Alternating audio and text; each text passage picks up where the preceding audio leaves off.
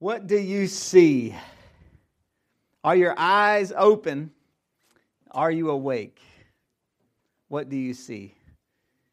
Last week, our family was hanging out, and we were out in this park, and Sarah told our little boys, she said, look up at the clouds and tell me, like, what shapes do you see up there in the clouds? Do you remember when you used to do that?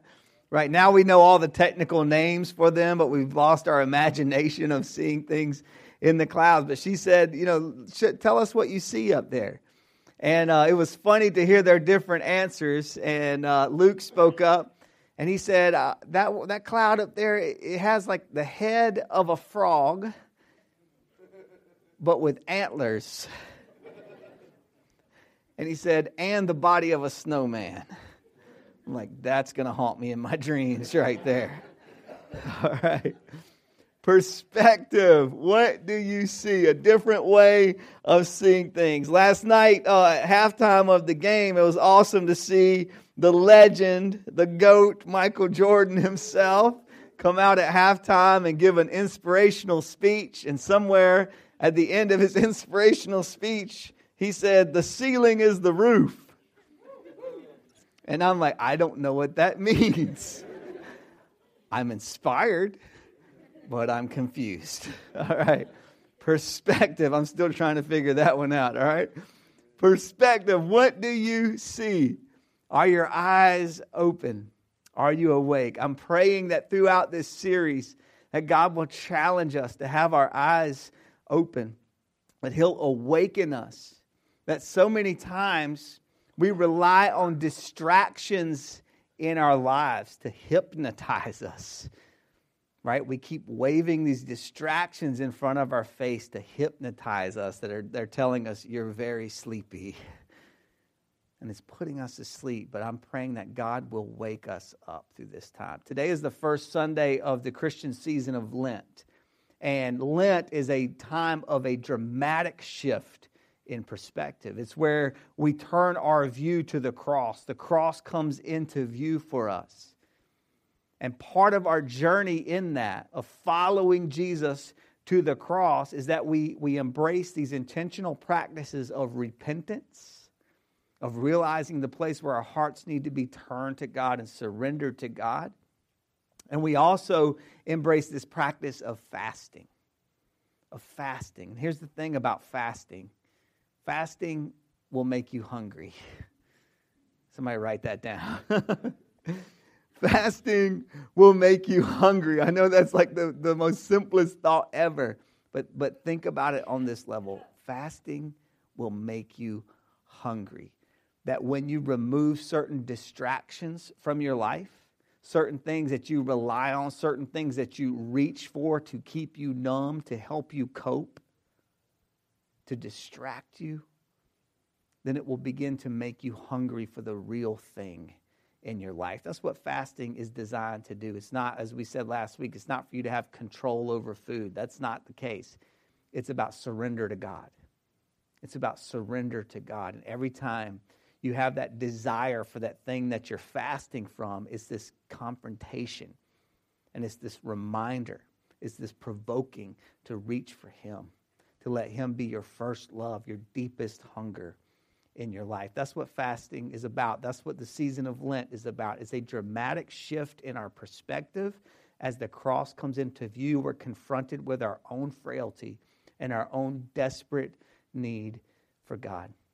That's what we're going to be looking at today. We're in the book of Matthew in chapter 16, and we are at a turning point in the Gospel of Matthew here in this passage. We're going to look at verses 13 through 26, and you will see right in the middle of this, you will see the shift as we move into a different part of the book of Matthew, of the Gospel. This is the hinge point of the Gospel of Matthew right here that we're going to be reading through together. So read with me, starting with verse 13 in chapter 16. When Jesus came to the region of Caesarea Philippi, He asked His disciples, "Who do people say the Son of Man is?" referring to Himself. They replied, "Some say John the Baptist, others say Elijah, and still others Jeremiah or one of the prophets." But what about you? He asked. Who do you say I am? Simon Peter answered, You are the Christ, the Son of the living God. Jesus replied, Blessed are you, Simon, son of Jonah, for this was not revealed to you by humans, but by my Father in heaven. And I tell you that you are Peter, and on this rock I will build my church, and the gates of Hades will not overcome it. I will give you the keys of the kingdom of heaven. Whatever you bind on earth will be bound in heaven, and whatever you loose on earth will be loosed in heaven. Then he warned his disciples not to tell anyone that he was the Christ. Now here's the hinge point. Here's the turning point as we move into the next part of the Gospel of Matthew in this very next verse. From that time on, Jesus began to explain to his disciples that he must go to Jerusalem and suffer many things at the hands of the elders, the chief priests, and the teachers of the law, and that he must be killed, and on the third day be raised to life. Peter took him aside and began to rebuke him. Never, Lord, he said, this shall never happen to you. Jesus turned and said to Peter, Get behind me, Satan. You are a stumbling block to me. You do not have in mind the things of God, but the things of men. Then Jesus said to his disciples, If anyone would come after me, they must deny themselves and take up the cross and follow me. And whoever wants to save their life will lose it. But whoever loses their life for me will find it. Amen. Jesus, help us today as we unpack these words, these confrontational words, these controversial words, these words that are quintessential to this journey of Lent and this shift in our perspective. God, we pray that you would make it clear today, that you would speak. And just like you challenged your disciples on that day, you would challenge us. We're your disciples. We are followers of you. We surrender to you. We commit that to you. And we ask that you would challenge us and provoke us today. So in your name we pray. Amen. Amen. So the passage, the first half of this passage, we get this moment where Jesus asks his disciples, who are the people saying that I am? And then he confronts them even more personally. Yeah, but who do you say that I am? The setting here is really interesting. Caesarea Philippi. Caesarea Philippi. I was thinking as I'm reading through this, you know, like British scholars and stuff. If you have a British accent, you can say anything and sound really smart. If you have a southern accent, you're like, Caesarea Philippi. So try not to be distracted by that, okay? Caesarea Philippi is this town where Jesus makes this confrontational statement, and the setting of this is important, okay? Because in this ancient city, prior to the time of Jesus, it actually was named for the god Pan, which is a Greek god, the god of nature. And so there was still a shrine there to this Greek god. And the city was a part of the fabric of that city, that history there, and having been named for that god prior to this. Now the name had been changed, and now it was named in honor of one of the Caesars of Rome. And there was also a temple there in honor of the Caesar. Okay? And so in this kind of setting, with all of this religious symbolism around him, Jesus confronts his disciples with this question of his identity. Who am I?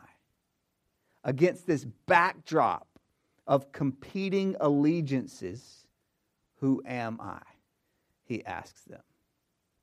Who am I? Who do they say that I am? Well, the people say that you're John the Baptist, or which is kind of creepy because John the Baptist had already been put to death at this point. They say you're the spirit of John the Baptist, come back. Or you're Elijah, the spirit of Elijah returned to the people of Israel. Or Jeremiah, or one of the great prophets. And they had this sense about Jesus that he was paving the way for the coming of the Messiah. All of those people were associated with that kind of imagery, paving the way for this new movement of God, for this new revelation of God. And Jesus says, yeah, but who do you say that I am? And Peter speaks up. and with this wisdom that is given to him from God himself, this awakening that happens in the heart of Peter, this revelation that happens, and he's able to see clearly. And he says, you are the Christ. You're the one we've been waiting for. You're not just preparing the way for the one we've been waiting for. You are the one. You're the Messiah.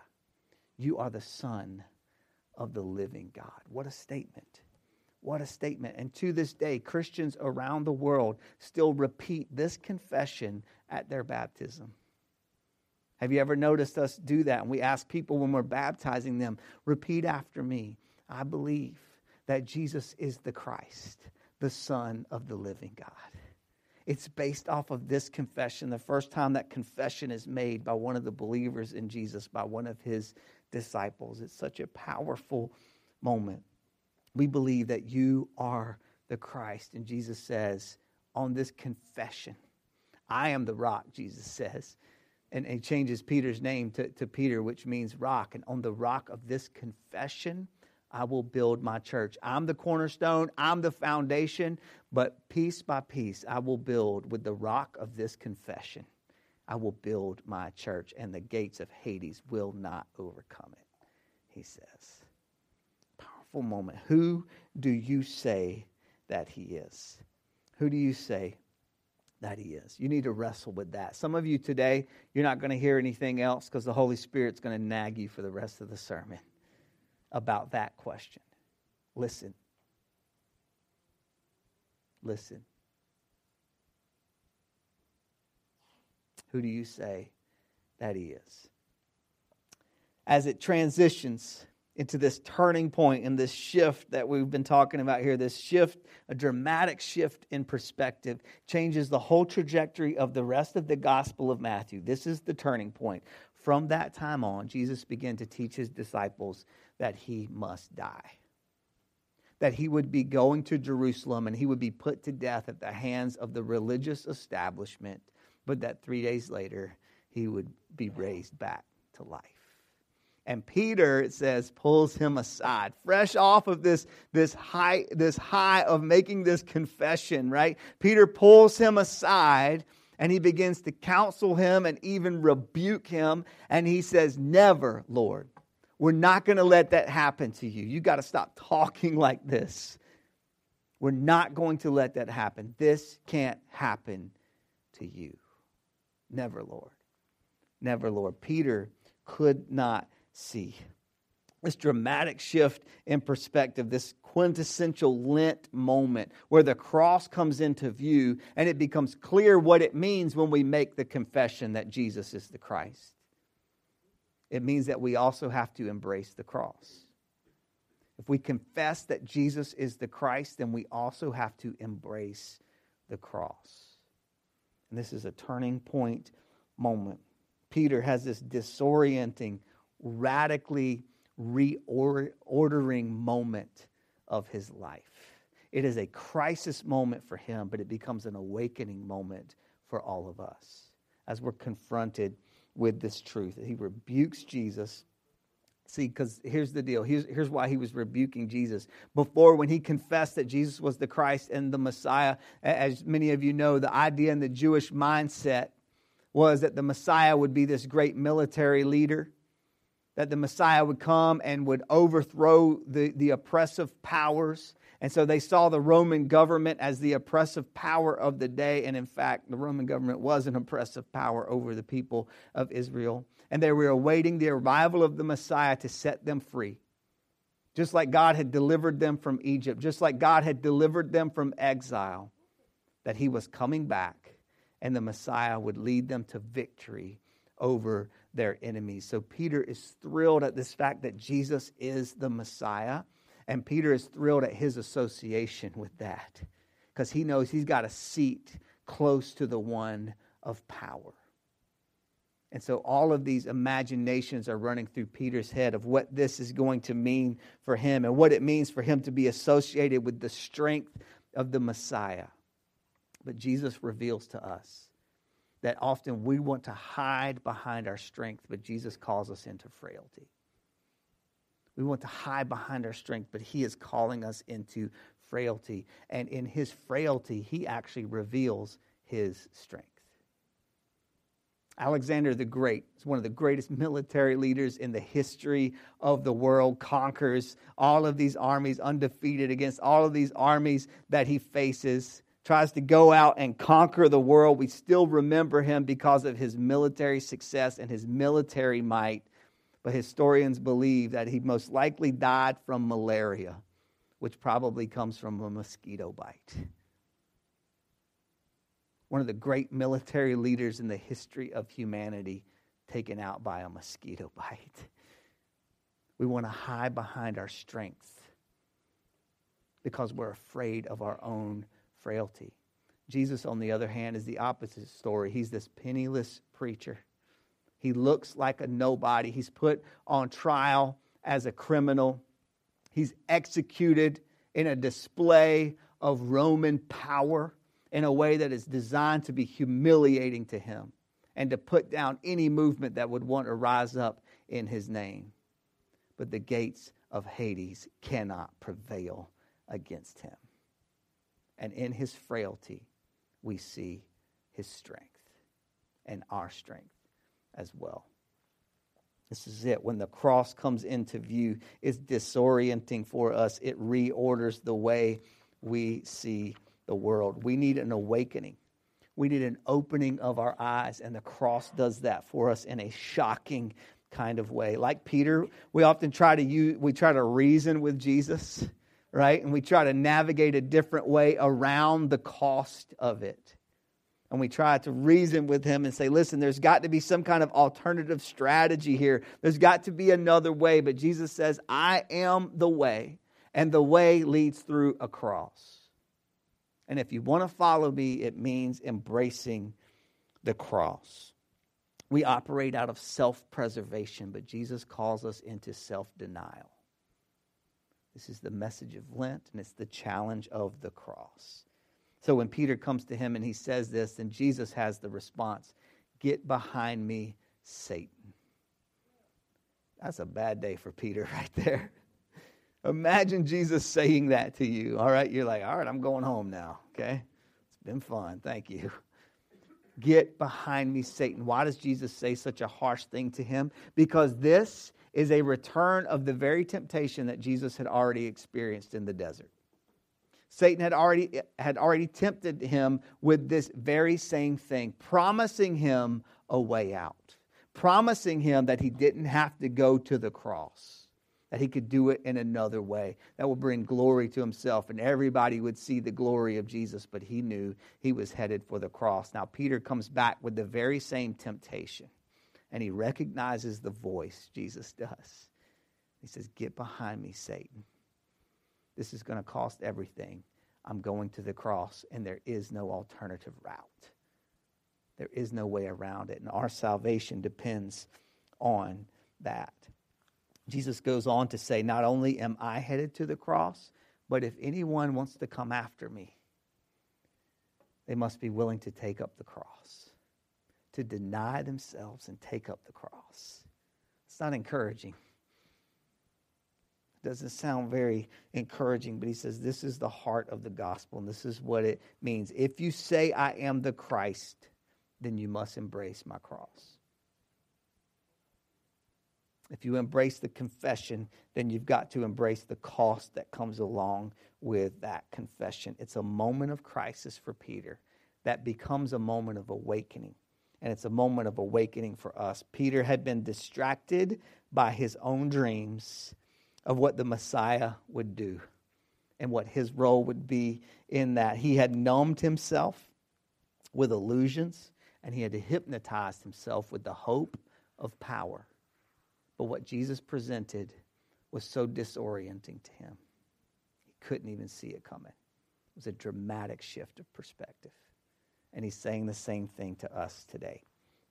There's a researcher, he's a prolific researcher and really well respected. His name is George Barna. And in 2011, he presented research that his company, Barna Research Group, had spent 6 years collecting. They interviewed 15,000 Americans with the hope of getting a grasp on what the spiritual landscape of America was. And so they asked them these questions to see where they stood in relation to Christianity. And what he found was this: out of those 15,000 people that they talked to, they recognized what Barna calls 10 transformational stops of where people are in the landscape of their relationship to Jesus. Here's what he found. Number one, the first stop is that they were unaware of sin. 1% of the population said that they were unaware of sin. The second is indifferent to sin. 16% of the population identified with that they were indifferent to sin. The third, worried about sin. 39% of the population said that they are worried about sin, the reality of sin. This is where we begin to see the first moments of awakening right here, where the Holy Spirit is convicting the hearts of people. You can't even become aware of your own desperate need for God unless grace is revealing that to you. And we see grace revealing that in the hearts of people here. Number four, forgiven of sin. 9% of the population said that they fell there. Number five, forgiven of sin and involved in church activities. That was 24% of the population. Then it begins to shift. To this point, up to number five, we've got 89% of people saying that they fall right there, somewhere on that first half of the board. Let's keep moving. Number 6% of the population said that they resonated with this idea of holy discontent. That there was something in their hearts, this sense of dissatisfaction that, yes, they had experienced the forgiveness of sin. They had prayed the prayer for forgiveness. They have plugged in at their churches and they're involved. But for some reason, there is still this deep sense of dissatisfaction. This holy discontent that is beginning to stir in their hearts. Number 7, broken by God, 3%. Number 8, surrender and submission, 1%. Number 9, profound love for God, 0.5%. And number 10, profound love for others, 0.5%. Only 11% of the population falls on that second half of the board. I think that what we see here is a map of awakening. Where are you on the board? Let's keep that up for the rest of the message. Where are you on this board? Where do you see yourself? What resonates with you? Let that challenge you. We're going to keep that up for the next few minutes here for the rest of the message. I want to speak specifically to those of you who would identify with this moment of holy discontent, with this sense of dissatisfaction. You prayed the prayer for forgiveness. You're plugged in with the church. You're involved. You're volunteering. You're busying yourself with activity within the church. But for some reason, there is still this sense of dissatisfaction in you. And you try to keep it at bay by distracting yourself, maybe with more church activities, maybe with other things. You're trying to keep it at bay with coping mechanisms or with numbing habits because you're afraid to listen in to what the dissatisfaction is telling you. You're afraid to pause long enough to listen. You're afraid to let your soul get quiet because you're afraid of where this dissatisfaction is going to take you. There's a sense of fear in you about that. You have this sense that maybe it's leading you towards a radical reordering of your life, that it's going to take you beyond a prayer of forgiveness and it's going to demand of you a life of surrender and submission. And you don't really want to go there. You would prefer to stay distracted so you don't have to pay attention to why you're dissatisfied. The reality of it is you're afraid to die. You're afraid to die. As the old saying goes, everybody wants to go to heaven, nobody wants to die. That's where consumer Christianity steps in. It makes you all kind of promises about heaven, but it doesn't say a word about dying. But Jesus confronts that with the truth of the cross. And he says very plainly, this journey will lead you right through the cross. And if you want to follow me, you have to lay down your life. You have to deny yourself. And you have to take up the cross. Dietrich Bonhoeffer, a great theologian, we quote him often here. He said that the gospel bids you come and die. The gospel bids you come and die. Our confession that Jesus is the Christ requires that we embrace the cross. Our confession that Jesus is the Christ becomes for us this all-consuming yes that unleashes in our lives 1,000 smaller no's. Sarah and I started dating 15 years ago now. Wow, that's crazy. Sarah and I started dating about 15 years ago. And when I finally got the courage to ask her out on a date, I really wanted to impress her, so I took her to the nicest restaurant I could possibly afford, Applebee's. Yes, all right. And that probably didn't impress her too much, so I felt like I needed to make up for that on the second date. And so for the second date, I wanted to take her on this really romantic experience. And as I watched these romantic movies, it seemed like ice skating seemed to do the trick, okay? So I'm like, all right, I want to take her ice skating. So we lived in separate towns, and I had a friend that lived in the same town as her. So I said to him, Tim, hey, you got to help me out, buddy. I want to take Sarah skating. Where's there a skating rink there in that town? And so he seemed a little confused by that and a little worried about my approach, but he said, here's where it is. Here's the address. This is before you Googled things, okay? That's how old I am, all right? And so I'm like, okay, so I get the address, and so we go, and I'm excited. We pick her up for the date, drive to the skating rink, and as I pull into the parking lot, I realized there had been a major breakdown in communication, and I didn't specify what kind of skating I was thinking of, because there on the roof of the building was a giant neon roller skate. And she's a good sport, so she went along with it, all right? I was hoping for like this romantic movie moment, but instead it was like middle school birthday party, okay? Nothing says romance like the chicken dance and a disco ball, okay? From there, our relationship continued, and we committed our lives to each other. And on our wedding day, we stood there and we made vows to each other. And we said yes to each other. And in that moment of saying yes to each other, we also unleashed 1,000 smaller no's. We committed in that day that by saying yes to each other, we were saying no to everyone else. We were saying no to countless other things in our lives because this was our commitment to each other. The same is true for our relationship with Jesus. He calls for us in that confession that we make, you are the Christ. He calls for us to make an all-consuming yes to him. And it unleashes 1,000 smaller no's. It's no mistake that Jesus makes this declaration against that backdrop of the competing religious allegiances. Who do you say I am? And now, if you believe that, take up your cross and follow me. He calls us into a life of self-denial. But he tells us that self-denial is not really about the self. It's confessing that Jesus is everything. It's not built around ourselves. It's built around him. He is my yes, and everything else falls under his rule and under his reign. Are you willing to lean into that sense of dissatisfaction you have in your life?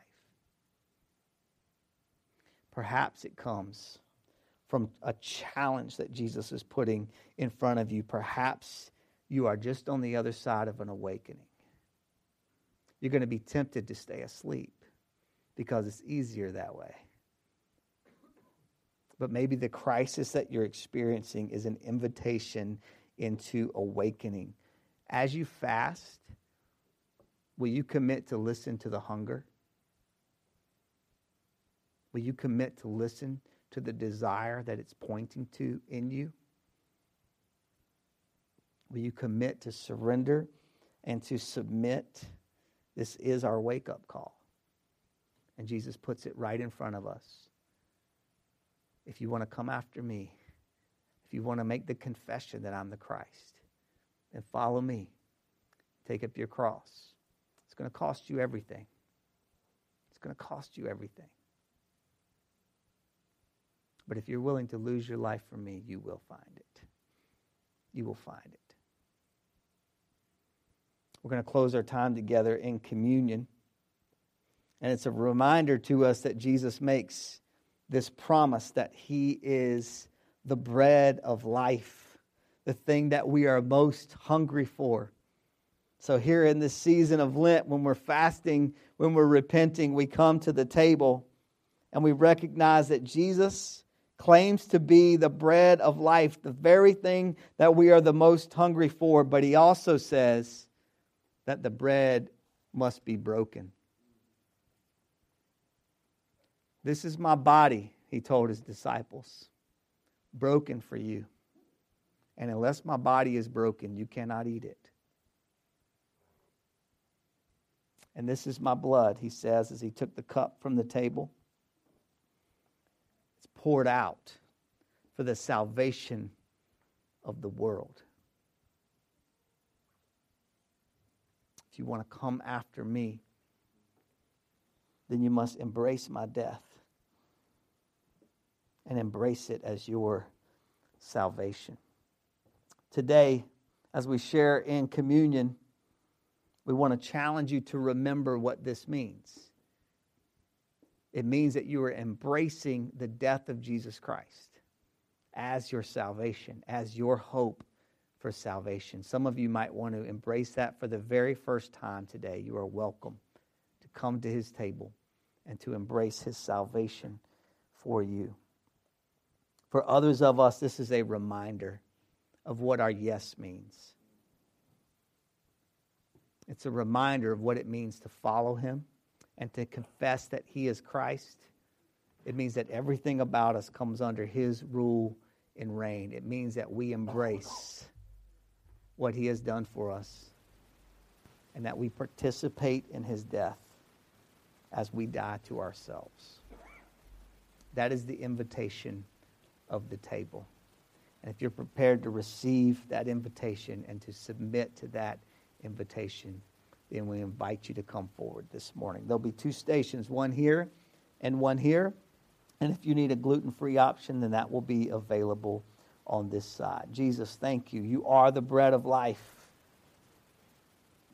You are the hope of the world.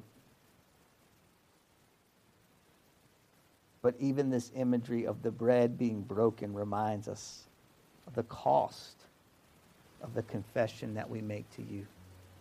It cost you everything to rescue us. And we commit to you that we will surrender everything to follow you. So in your name we pray.